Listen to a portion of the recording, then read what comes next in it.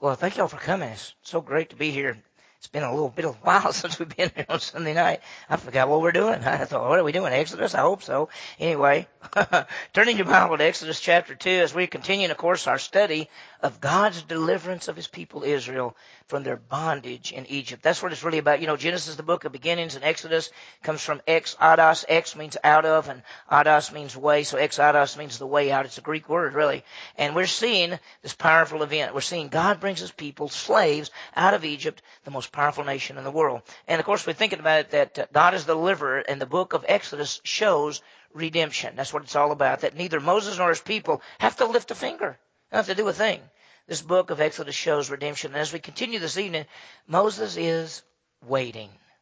Now, you know, in your life, sometimes we think nothing's going right. And that's probably what Moses thought. He'd fled to Egypt to go to the land of Midian, where he's on the backside of the desert shepherding his father-in-law's sheep. And things really don't look that good. I mean, he thought, you think about his life. He probably, from the time he was a little boy, his mother, because remember his mother, he had a contact with his mother, that she told him, you're supposed to be the one to deliver the people. In fact, when he was 40 years old, and the book of Acts tells us that when he told the Jewish people, these guys fighting, hey, I'm supposed to help you, he said he thought they would understand that he was supposed to be the deliverer. And they didn't, so he had to leave. And he's now on the backside of the desert, and if you just stopped him and said, how's your life going? He'd say, well, it's really not going that good, because it started out great. You know, I've been trained in Egypt. I've been doing everything. I really thought that I was supposed to be the deliverer. That's what my mother told me. That's what my mother and daddy told me. They told me I was special from God, that God was going to use me to deliver the people, and it didn't work out. And I actually killed a man. I wasn't supposed to do that, and I had to run. I've been on the backside of the desert for 40 years. Basically, all I've done is take care of sheep. That's basically it. And if you really want to look at it, I don't really have that good a life. I mean, it's just sort of went to nothing. And I don't think God will ever use me again. I mean, I think, sometimes I think you can make mistakes, and God won't ever use you again. I think that's what he's thinking. And but he thinks he's forgotten. But God hadn't forgotten him. Moses is waiting, and God is working. This evening we see Moses in the desert as God prepares him to lead the people out of Egypt. Let's start with a prayer, and then we'll get into the passage. Let's pray. Heavenly Father, thank you for a great night. Thank you, Lord, for each one who's here. Thank you for the opportunity that we have to come together.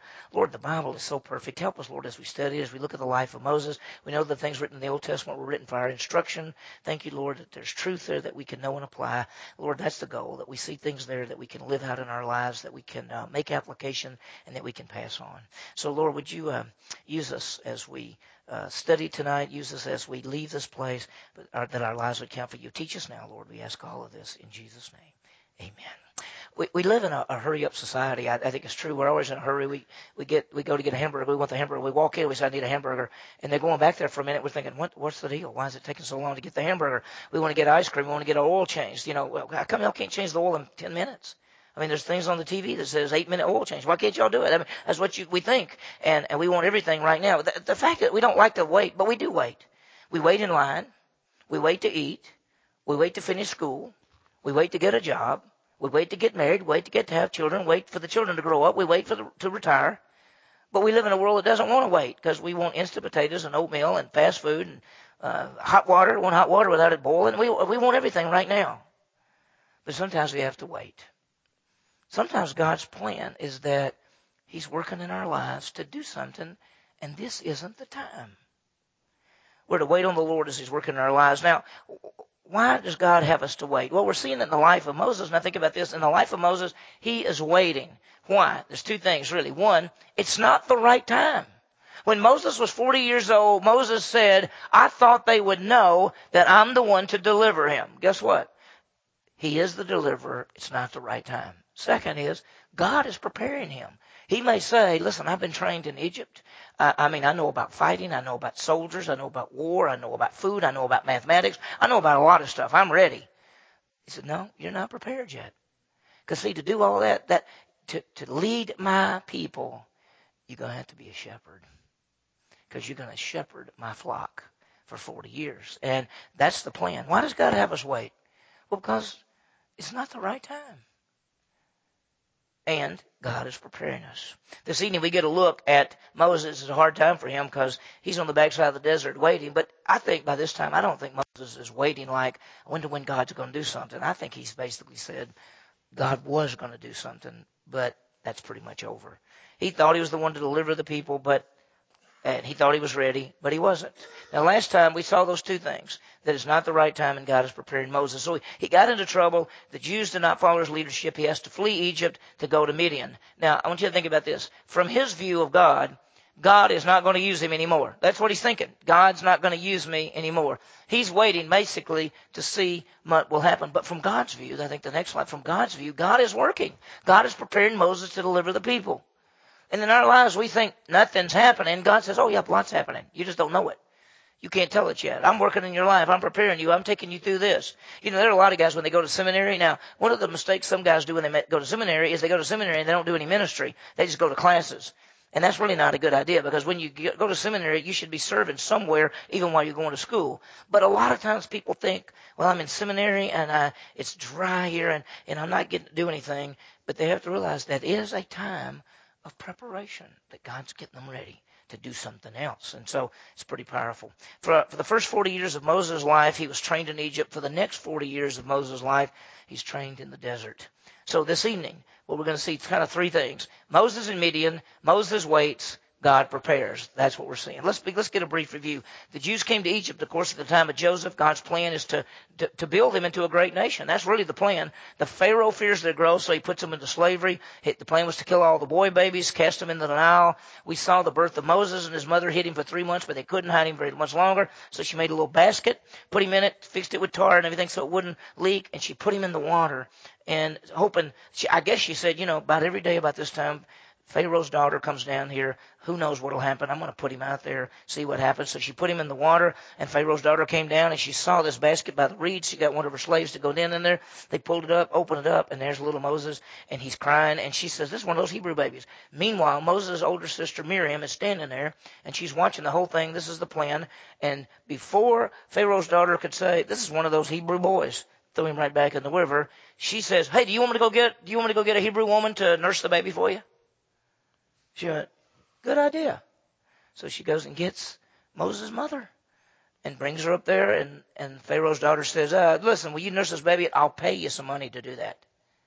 So Moses' mother, what an amazing thing. She trusted God. She did what the letter of the law said. You had to cast your son in the Nile. It didn't say anything about whether you could put him in a box or not. But anyway, she cast him in the Nile. She thought, what's going to happen to him? Well, it's better than she ever thought. She's got her son back. She's nursing him, and she's getting paid to do it. Right? And he's going to be raised by Pharaoh's daughter. And that's exactly what happened. He was adopted and raised there. And at the age of 40 years old, something happened. His life can be divided into 3 40-year time periods. The first 40 years of his life is in Egypt. He's in Pharaoh's household. Then he gets into trouble. And from 40 to 80, he gets in trouble. He flees to Midian. And in a sense, he's waiting and God is preparing. And as I said, even though I've got that he's waiting, I think like any of us, don't you think about after 40 years we might have given up?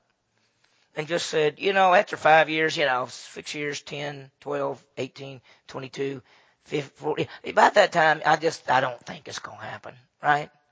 And then the last 40 years of his life, because he lives 3 40-year time periods, basically, 80 to 120, he leads the Exodus, and he brings out the nation, and they wander, basically, for 40 years. Now, last time we saw the first 40 years, raised by Pharaoh's daughter, trained in all the learning of Egypt. And, one of the things you have to remember, he was trained in all the learning of Egypt, and it said that we went over to Acts and saw that he was mighty in words and deeds. I mean, he knew some stuff, And later on, Moses is not going to say that he can talk very well, even though the Bible actually said that he could.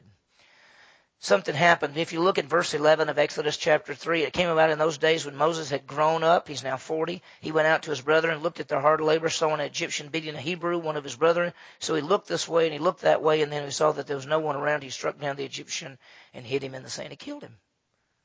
He killed him. Now, when it said that he was grown up, he went out to his brethren. We know from the book of Acts and one other place that what most likely that was meaning that he decided to join the Jewish people to move out of Pharaoh's household, which is pretty amazing.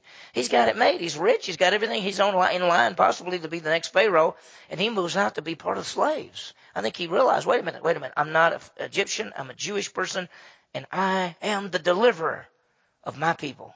So I'm going to go out and be among them. So he kills a man and gets himself in trouble. And what happened is in verse 14, he saw the two Hebrews fighting each other. And he said, they said to him, who made you prince and judge over us? You intended to kill us as you killed the Egyptian? Moses was afraid, and surely the matter had become known. And so when Pharaoh heard about it, Moses left and he went. Acts 7:25 says, he thought they would know that he was the one, but they didn't. So he flees to Midian, and he stops at a well, and he sits down by this well, and that's where we are. And Moses had been educated in Egypt, trained, learning, mighty in word or deed. You could say, isn't he ready? What if you went to the finest school you could go to and say, am I ready? You know, it's a possibility that a guy could be involved in ministry, go off to Dallas Seminary, go through all the right classes, get all the language, get all the history, get all the theology, get everything, and come out and still not be ready, right?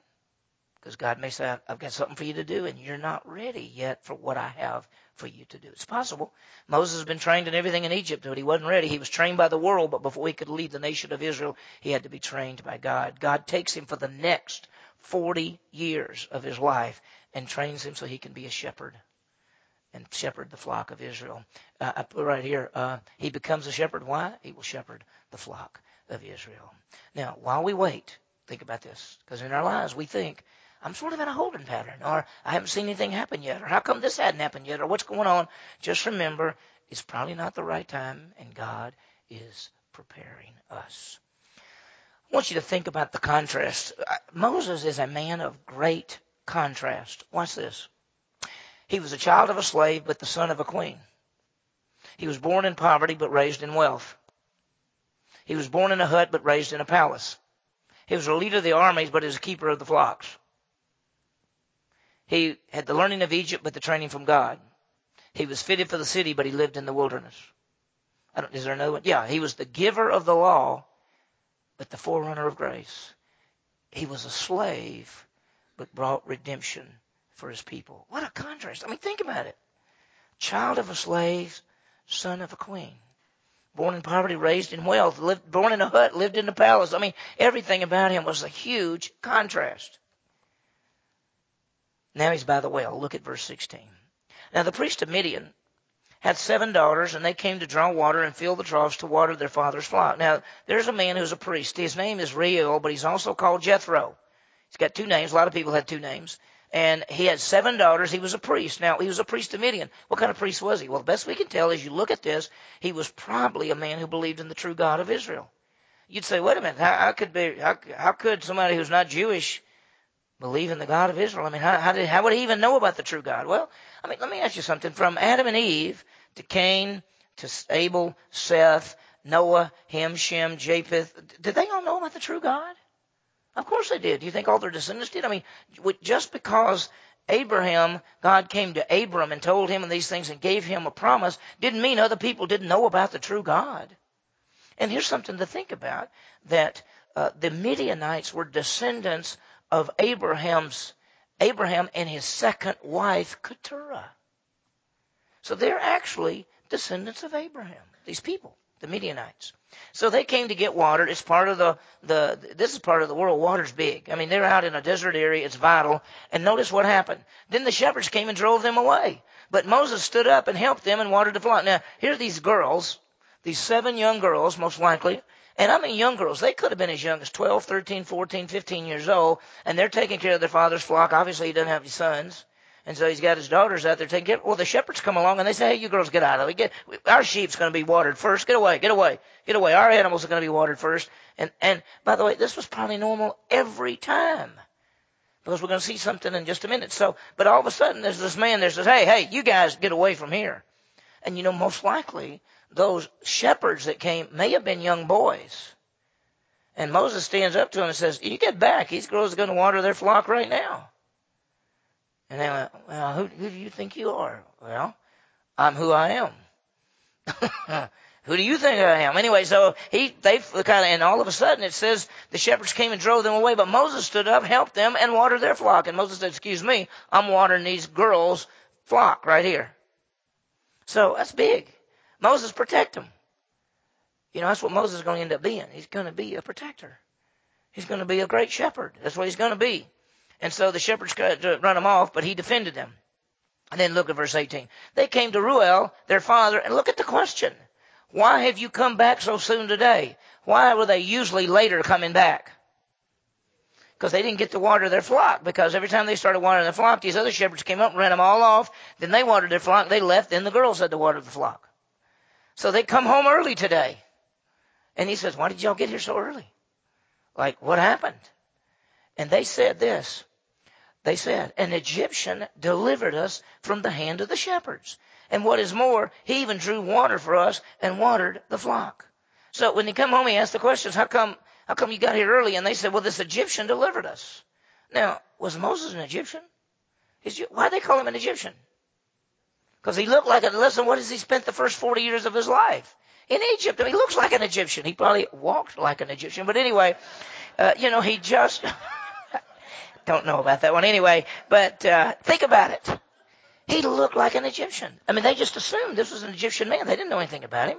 And so they said this Egyptian man delivered us from the hand of the shepherds, and he even got the water for us, and he drew it out, and he watered the flock. Well, Reuel, or Jethro, says, I've been looking for a guy like this, right? I mean, what do I have? I have 7 daughters. They can't even water the flock because everybody else runs them off. And now some guy shows up, an Egyptian, and he protects them. So what my question is, why isn't he here now? Why didn't y'all invite the guy home? Let's talk about it. So it says to his daughters in verse 20, where is he then? Why is it that you have left the man behind? Invite him to have something to eat. So they go back and find him. I'm sure they do. They go back and say, would you want to come eat at our house? Our daddy said, would you like to come home? Because do you have a place to stay? Well, no, I really don't. Well, would you like to come stay with us? And he said, yeah, I did. In fact, one of them's pretty cute. One of these girls is pretty cute, So yeah, I would like to go. So they invited him to come eat. Moses was willing to dwell with the man, and guess what? And he gave him his daughter Zipporah to Moses. So Moses came to live with him, and notice how it says he was willing to do it because I'm sure he went back and he ate and they had a great time. And Reuel or Jethro said, I got a question for you. I mean, you don't have a place to go. I need some help around here. I mean, I really do. My daughters, they're young, and it's just a hard time with the sheep and everything. Would you want to stay here with us and help me out? And he said, and I'll give you one of my daughters. And Moses said, that one's kind of cute right over there. That's the one I want. And so he gave to him his daughter Zipporah to Moses. Think about Moses. It looks bad for him because he's running off. He's 40 years old. His dream looks like it's died. He was supposed to deliver Israel, and now he's out in the middle of nowhere. But he at least meets this man and his family, and they're nice to him. And now he's gotten married. He's got a new life, a new family, a wife. And then look what it says.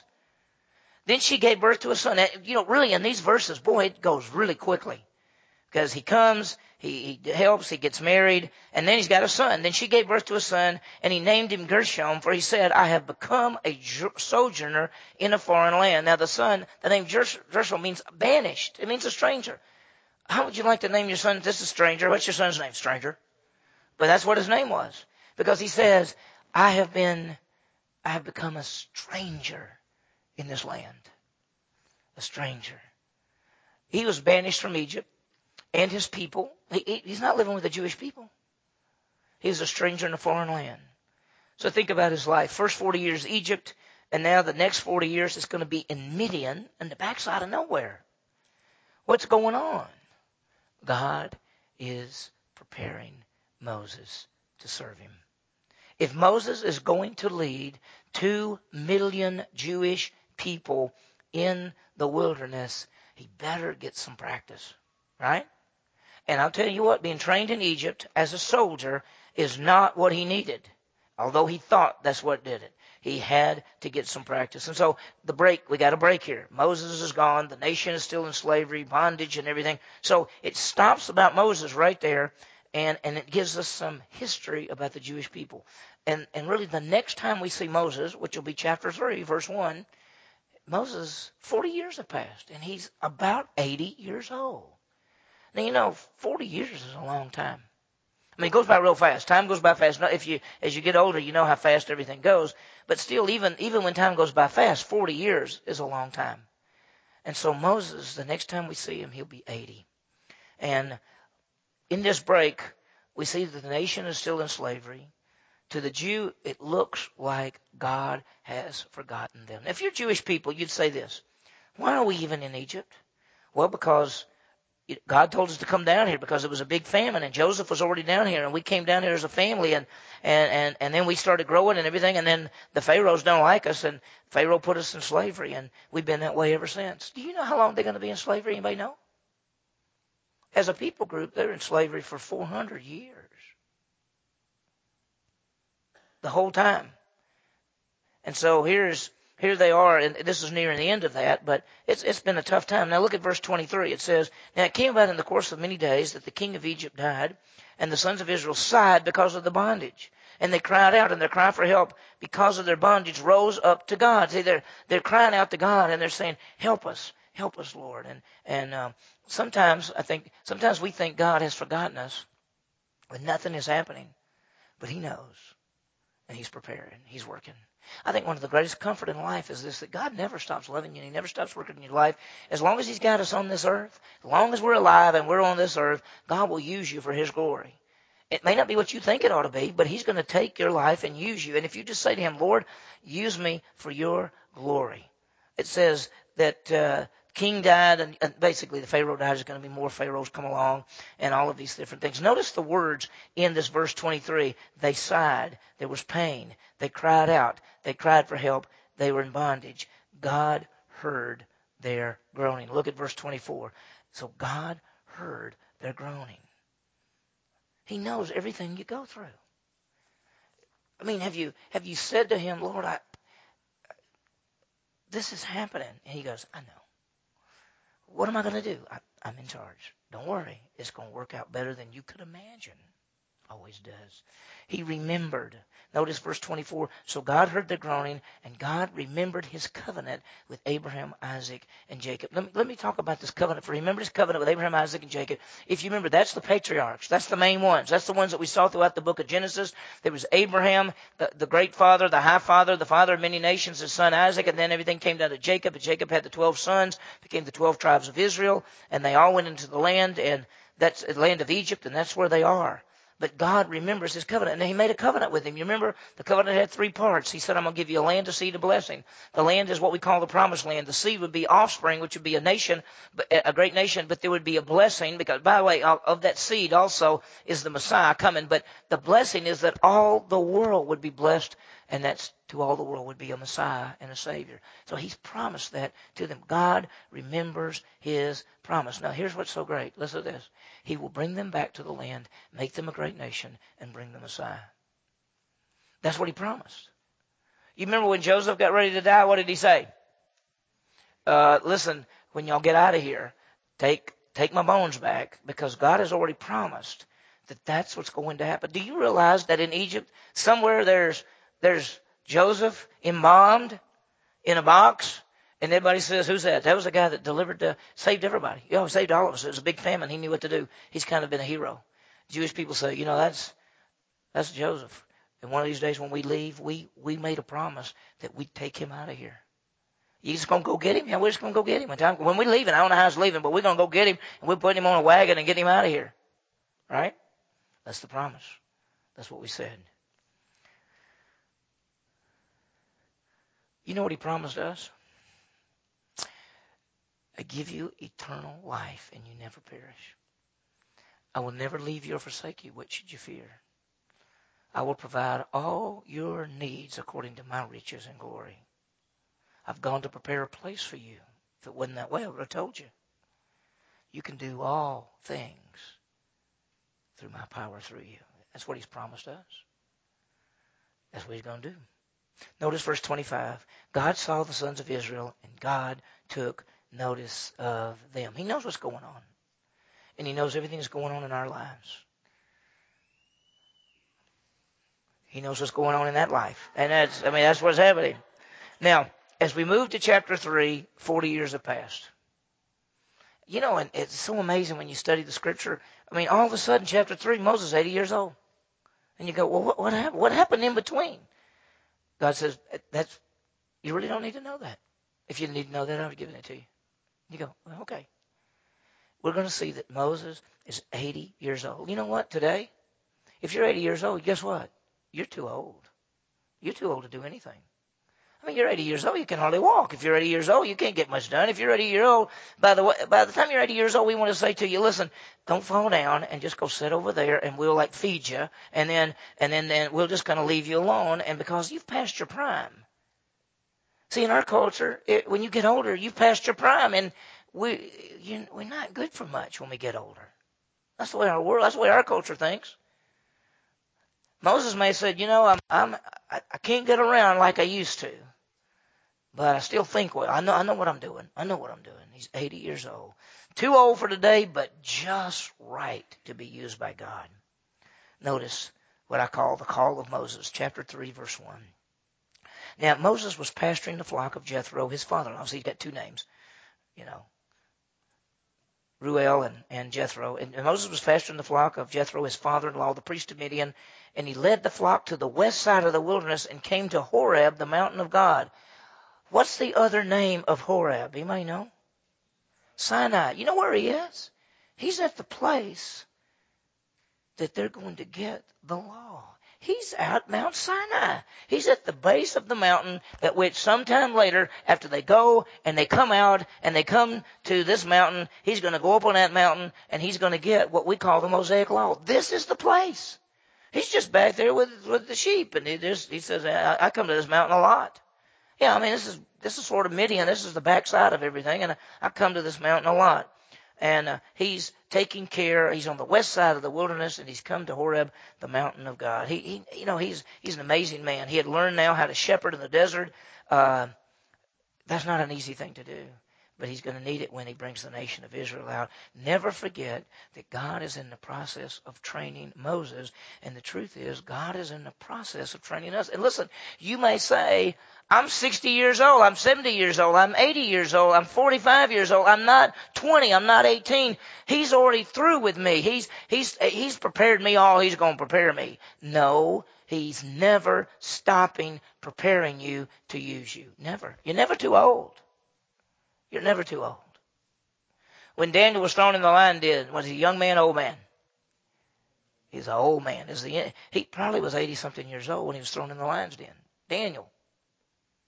Joshua and Caleb. When Caleb said, I want the mountain right there. I want that part, and I want to take it. How old was he? He's probably 80 years old.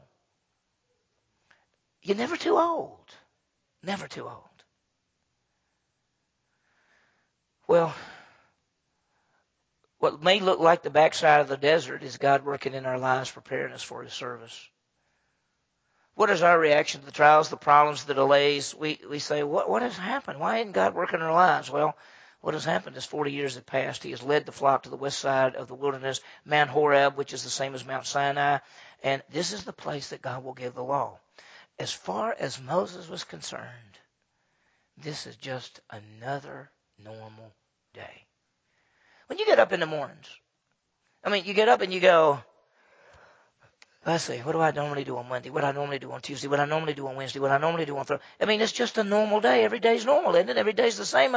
Some days you say, I'm going to go on this trip today, or I'm going to go on this, or I got a special project to turn in, or I got to do this. But most days we wake up and it's just another day. What do you think about Moses? Moses got up that day and he walked out there and he's got his sheep and they're at the backside of the desert. They're at Mount Horeb. And if you said to Moses, anything happening today? He said, nah, it's just another day. Just another day. I hope I don't lose any sheep. It's tough out here. And yeah, it's just another day. Anything happening special? No. Just another day. And every day when you wake up, you may realize and you may say, it's just another day. But it's not just another day. Every day is unique and special. Every day is unique and special. This is the turning point. This day is the turning point in Moses' life. Look what happened. The angel of the Lord appeared to him in a blazing fire from the midst of a bush, and he looked, and behold, the bush was burning with fire, yet the bush was not consumed. Now, the angel of the Lord, that's a special term found in the Old Testament in the Hebrew. It's called a theophany. which means a God appearing. Theos, phanos. Theos means God. Phanos or phanerero means appearing. So a theophany is a God appearing. God is appearing. The angel of the Lord is a title sometimes given in the Old Testament for the pre-incarnate Christ, an appearance of God in some kind of form to mankind. It's called a theophany. That's what it is. And sometimes he's called the angel of the Lord. And so it says here, the angel of the Lord appeared to him in a blazing fire. And we're going to see this is God because that's what he says. He says, I'm God. And he says, an angel of the Lord appeared in this blazing fire in a bush. And the bush was burning, yet the bush was not consumed. Now, everything that I read is sometimes it's so hot, everything's over there. Sometimes bushes do just catch on fire. But what's amazing is this bush is caught on fire, but it's not burning up. It's just burning. And so Moses goes by and he goes, there's a bush on fire. They're on fire a lot out here. You should see the bushes that burn out here. And he went, but that bush is not burning up. I mean, that bush is burning, but it's not burning up. It's not burning up. Like, I mean, bushes burn up, but that one's not. And so, look what he does. Moses says, I must turn aside now and see this marvelous sight, why the bush is not burned up. He said, I'm going to go check this out. And notice, then when the Lord saw that he turned aside to look, God called to him from the midst of the bush and said, Moses, Moses. And he said, I'm right here. All right. What would you do? What would you do? We got written revelation. God speaks to you all the time in written revelation. You understand that every time you open this book up and you read these passages and you read the scripture, God's speaking to you. It's his written revelation given to you so you can know and understand. There are times before written revelation, because written revelation hadn't happened yet, Moses is going to be the guy to write the first 5 books. And suddenly God says, Moses, Moses, here I am. That's what he says. It's the first time that God has spoken in a long time. In a long time. Who could be calling Moses from the bush? Verse 5. Then he said, do not come near here. Remove your sandals from your feet, for the place on which you're standing is holy ground. He wants Moses to realize, wait a minute, stop right there. Where you are now is set apart. This is set apart ground. Don't come in. Take your shoes off. Because I want you to realize that you're in the presence of the Holy God. Notice verse 6. He said also, I am the God of your father, the God of Abraham, the God of Isaac, the God of Jacob. He wants to make sure he knows exactly who he is. Abraham, Isaac, and Jacob, the patriarchs. God met with Abraham. God met with Isaac. God met with Jacob. You realize that? God came and actually met with Abraham. God came and met with Isaac. God came and met with Jacob. And now God is about to meet with Moses. We read this like, well, it's just a story. It's not a story. It's a true story, if we're going to say it that way. Moses was on the backside of the desert with a burning bush, and it's actually the living, eternal God talking to him. I am the one who has called Abraham, Isaac, and Jacob. I'm the one who's going to make a great nation from these people. That's his promises. How does Moses respond when he realizes the true God? Notice what it says. Then Moses hid his face, for he was afraid to look at God. He's afraid. What would you do? If Jesus Christ appeared right here, right now, in his glory, what would we do? We'd fall on our faces. We'd be afraid. If an angel appeared in here, what would we do? We ought to be afraid because they're powerful beings. Well, think about God. God's a lot more powerful than the angel. He's more powerful than we can imagine. He's made himself known to Moses. Why? Because he's going to call him. The next time we'll see that God calls Moses to go back to lead the nation out. The thing that Moses thought he was going to do 40 years earlier, God has appeared to him and said, it's time for you to go back. You could see Moses saying, well, why didn't we do this earlier? He said, because you weren't ready. And it wasn't time. See, you got to wait till the fullness, the iniquity of the Amorites. He's going to take them back to the promised land, right? Well, you got to wait till those people are wicked enough to remove them. That hasn't happened yet either. This is what Moses planned his life about. How's he going to respond? Do you think Moses will go, I have been waiting for this all my life. Woohoo! This is great. I'm so ready. What did Moses say? I don't think so. I don't think so. I think you got the wrong guy. Remember me? It's Moses you're talking to. The guy that killed a guy, this guy has done nothing but take care of sheep for 40 years. You're asking me to go back? I'm not even a good talker. Huh? And I'm 80 years old? That's okay. He's going to get his older brother, 3 years older, 83, to help him. And his older sister, who may be 7 years older than all of them. We can't tell for sure, but she may be 7 years older than Moses. So he's going to get an 87-year-old woman and an 83-year-old man and an 80-year-old man and says, y'all going to be the leaders to take everybody out. All the young people say, yeah, that's right. Yeah. He said, well, y'all haven't been doing so pretty good by yourselves over here, have you? Yeah. What have we seen? Moses flees to Midian, meets Jethro, marries the daughter. For 40 years, he's a shepherd in Midian. Moses is waiting, but God is working. God knows the situation of the Israelites. God is in Sinai, Mount Horeb. He sees the burning bush, and God reveals himself to Moses. So let me give you some applications. First one is this. God knows our situation. He knows everything about what we're going through. He knows the suffering of the Jews. He heard the groaning and crying. He knows. Same is true for us. He knows everything that goes on in our lives. Sometimes we think that nobody knows. You remember the song, Nobody Knows the Trouble I've Been? You know, God knows everything. He knows everything. In fact, he's working his plan as we go through it. I mean, think about it. God is not forgotten. He knows us. We can rest in him. We can trust in him. We must continue to trust him in all the circumstances of our lives. That takes us to number 2. Since he knows our situation, he's the one working in our lives. All things that we go through are not only does he allow this, but he's working this to prepare us. Moses, for 40 years as a shepherd, looks like nothing. You'd say, anybody can do that. No, not anybody can do that. And let me ask you something. How many years was he the shepherd in Midian? How many years is he going to be a shepherd taking the nation of Israel around? 40 years. Just preparing him. Just preparing him. God is working in our lives. Listen, it doesn't matter how old you are or how young you are. I mean, sometimes in our culture, when you begin to get 60, people say, when you going to retire?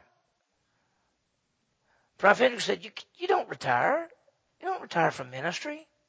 He said, I know guys that have been in ministry and they're sliding for home. He says, keep running those bases, baby. Keep running those bases. Behind the ups, the downs, the ins, the outs, God is working to make us more and more like Christ and preparing us. You may be on the backside of the desert right now. You might be. And you say, I don't think anything's happening. And God says, it's working, I'm working. You just don't know it. You just don't know it. Third, God is holy. We're to be holy. He said, Moses, take your shoes off. This is holy ground. God is a holy God, and any of us connected with our holy God, we better be holy. Sometimes we're not. We sin. We fall short of the glory of God. We just confess our sins. He's faithful and just to forgive us and to cleanse us. God is a God of grace, love, and mercy, because what he could do is every time we sin, he could kill us. You know, really, you'd get one chance. I'm a holy God. If you're not holy, you're dead. Who'd be here? None of us. But he says this, you shall be holy because I'm holy. I'm a holy God. You're going to be holy. You represent me. That's what God says. We're men and women set apart for God so we can serve our Savior. Moses has been waiting. God's been preparing him. So may we be holy men and women, resting and trusting God as we are being prepared to serve him. Now, we can be serving him now, but see, we don't know what else he's going to do with us and how he's doing it. And we may say, well, I'm serving him now. Yeah, but this is just something he's getting you ready for something else. You know that he's going to do with your life beyond what you could imagine. Do you understand that? Don't settle for anything less. He's going to do things in your life that's beyond what you could imagine. You will get to the end of your life, or you may be up there going, I cannot believe all the stuff he did. How he used me to do that. And you're never too old. You're never too old. Let's pray. Heavenly Father, thank you, Lord, for the passage. Thank you for all the things here, Lord. As we look at Moses, we see what he does as he gets there, and you take care of him, and he takes him to Reuel and Jethro, and meets the daughters, and gets married, and does everything. And for 40 years, you are training him and preparing him. And, Lord, even though he thinks it's over, you know our situation. You know everything that's going on. You're working in our lives, even when we can't see it. And, Lord, it's just amazing that you came to call Moses at 80 years old. And, Lord, that tells us that none of us, it doesn't matter. You're never through with us. As long as you got us here, you're preparing us, training us, using us, getting us ready to continue to do even more things for you. And, Lord, so I pray for all of us in this room that, Lord, we just recognize that we trust you, that you're working in our lives. We're never too old or too young, that even when we're serving now, you're still just preparing us to do even more things for you that would be beyond what we could ask or imagine. So, Lord, all we ask is that you would use us for your glory. Prepare us, use us. We just want to be faithful. Lord, we'll just go wherever you want us to go, do whatever you want us to do. May our lives just count for you. Thank you, Lord. We ask this in Jesus' name.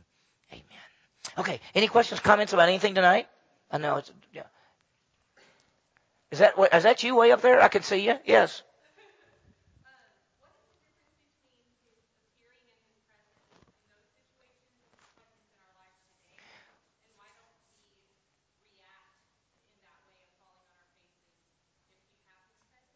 Okay.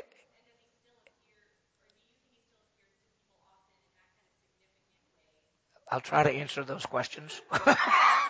First of all, there's a difference between him being in us now and actually appearing in some type of form. Now, he appeared in the burning bush. It doesn't say anything else about that. There are times in the Old Testament, which we talked about this before, when he is called the El Shaddai, the mighty one. He has some type of appearance and some type of form that people could see. Abraham saw him, Isaac saw him, Jacob saw him. Moses is going to see him here. He's going to meet with Moses face to face. Remember, one time he said, I want to really see your presence. He said, nobody can really see me and live. And he's talking about the eternal God. This is the pre-incarnate Christ with some form. So him being in us and him having some form and appearing before us is two different things. So that's number one. Number two is, I'm not sure. The best we can tell is after the formation of the canon and the way things like that, we've got a written revelation, and he may or may not appear. I don't, some people say I saw Jesus the other night, and I'll say what he looked like. They say just like his picture and everything. And so you just want to say, are you sure it's Jesus? By the way, you know the story. Let me throw this out. I'm sorry, but the story about the little boy that supposedly died, went up to heaven. Remember the book? The book that's out is #1 bestseller. Do you might know the name of the book? Huh? Heaven is for real. Have you heard it? You heard what he said? He said he went up to heaven. He was talking to Jesus. They asked him, what did Jesus look like? And they said, oh, he looked like I thought he would look like. And what were you like? What was it like when you were around Jesus? Oh, he said he was real calm. And he said, you saw your grandfather, your great-grandfather that you never saw. He said, yeah, I saw my great-grandfather. What were you doing? He said, I was sitting by the Holy Spirit. Let me ask you a question. Does the Holy Spirit have a body? No, he doesn't. I want to say, well, who are you sitting by? Because the Holy Spirit, the Holy Spirit's a spirit being. Doesn't have a body. So I just wanted to say, when people start telling all this stuff, like I saw Jesus and I went up to heaven and I don't know what to think about all that. Most of the stuff that they say doesn't match Scripture. So be careful when people start telling you, I had this experience, but it doesn't exactly match Scripture. So what was the other two questions? I got the first three, I think, but what was the other two? The bottom line is, does he appear today? I don't know. He's never appeared to me, but he has appeared to me in the Scripture. I see him in the Word of God. If he chooses to appear, he can. He can do anything he wants to do. He can do anything any way he wants to do it. But it appears to us in the church age, since he's seated at the right hand of the Father making intercession for us, and he's not coming back until everything's ready, and he's going to prepare a place for us, and then we're going to leave. Apparently, he's left us, of course, the Holy Spirit inside. Truthfully, he lives in us. The Holy Spirit lives in us. The Father in us. All three are inside of us, empowering us to serve. So I don't know about him appearing today in any form.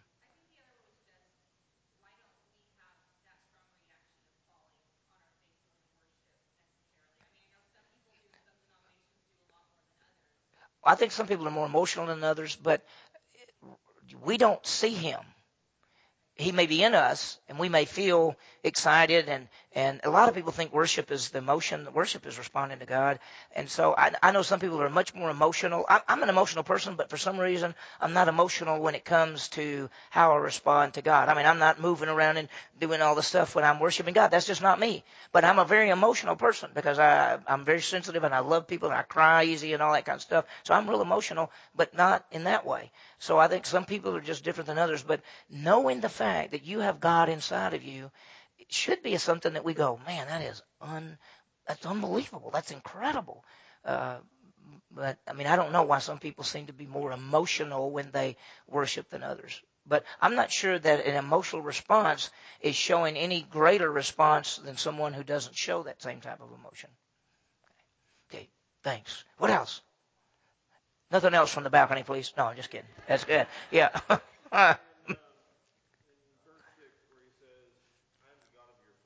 Uh-huh.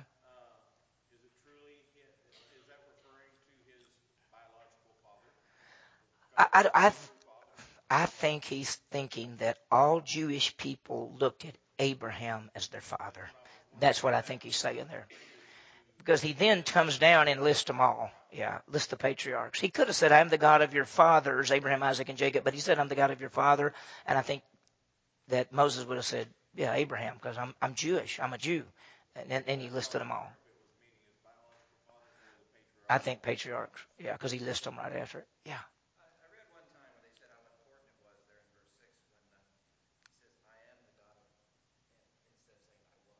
Oh, yeah. That's a great point. And I started to bring it out. I just didn't say it. He says, I am the God of Abraham, Isaac, and Jacob. You know, there's two things there. First of all, God is continual. But second is, who's alive? Abraham, Isaac, and Jacob are still alive. See, Jesus brought that out. Jesus later on says that I'm the God of Abraham, Isaac, Jacob. He didn't say I was the God of Abraham because they're not dead. They're still alive. When they came to him and said, when a person, gets married and supposed, and their husband dies and then they marry the brother and they went that whole thing and all 7 brothers died and so who's going to get to marry them when they get in heaven? He said, first of all, you don't know the scripture and you don't know the power of God. We're not going to get married up in heaven. And number 2, his people are still alive. God is the God of the living, not the God of the dead. Abraham, Isaac, and Jacob are still alive. He says, I am the God of Abraham, Isaac, and Jacob. That's a great point. Great point. What else? What else? Anything else? What? I can't hear you. Oh, my wife is in here. Tomorrow, the ladies are having their dinner. We need some men who are strong. To see how you put it, that makes all of them want to stay. We need some men who are strong. I think there's some tables right over there. Do you know where they are? All we need to do is roll them out here and set them up. We don't have to put chairs. We don't have to put chairs around them. You're all going to do them your own way, aren't you?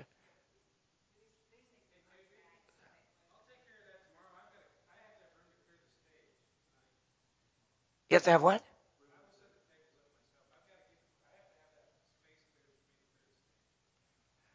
You mean if we put tables out here, you can't?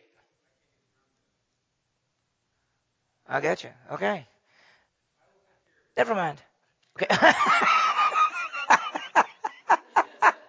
Well, I suppose what we could do is we could get the tables and pull them out and set them up. What about setting as many as we can over there?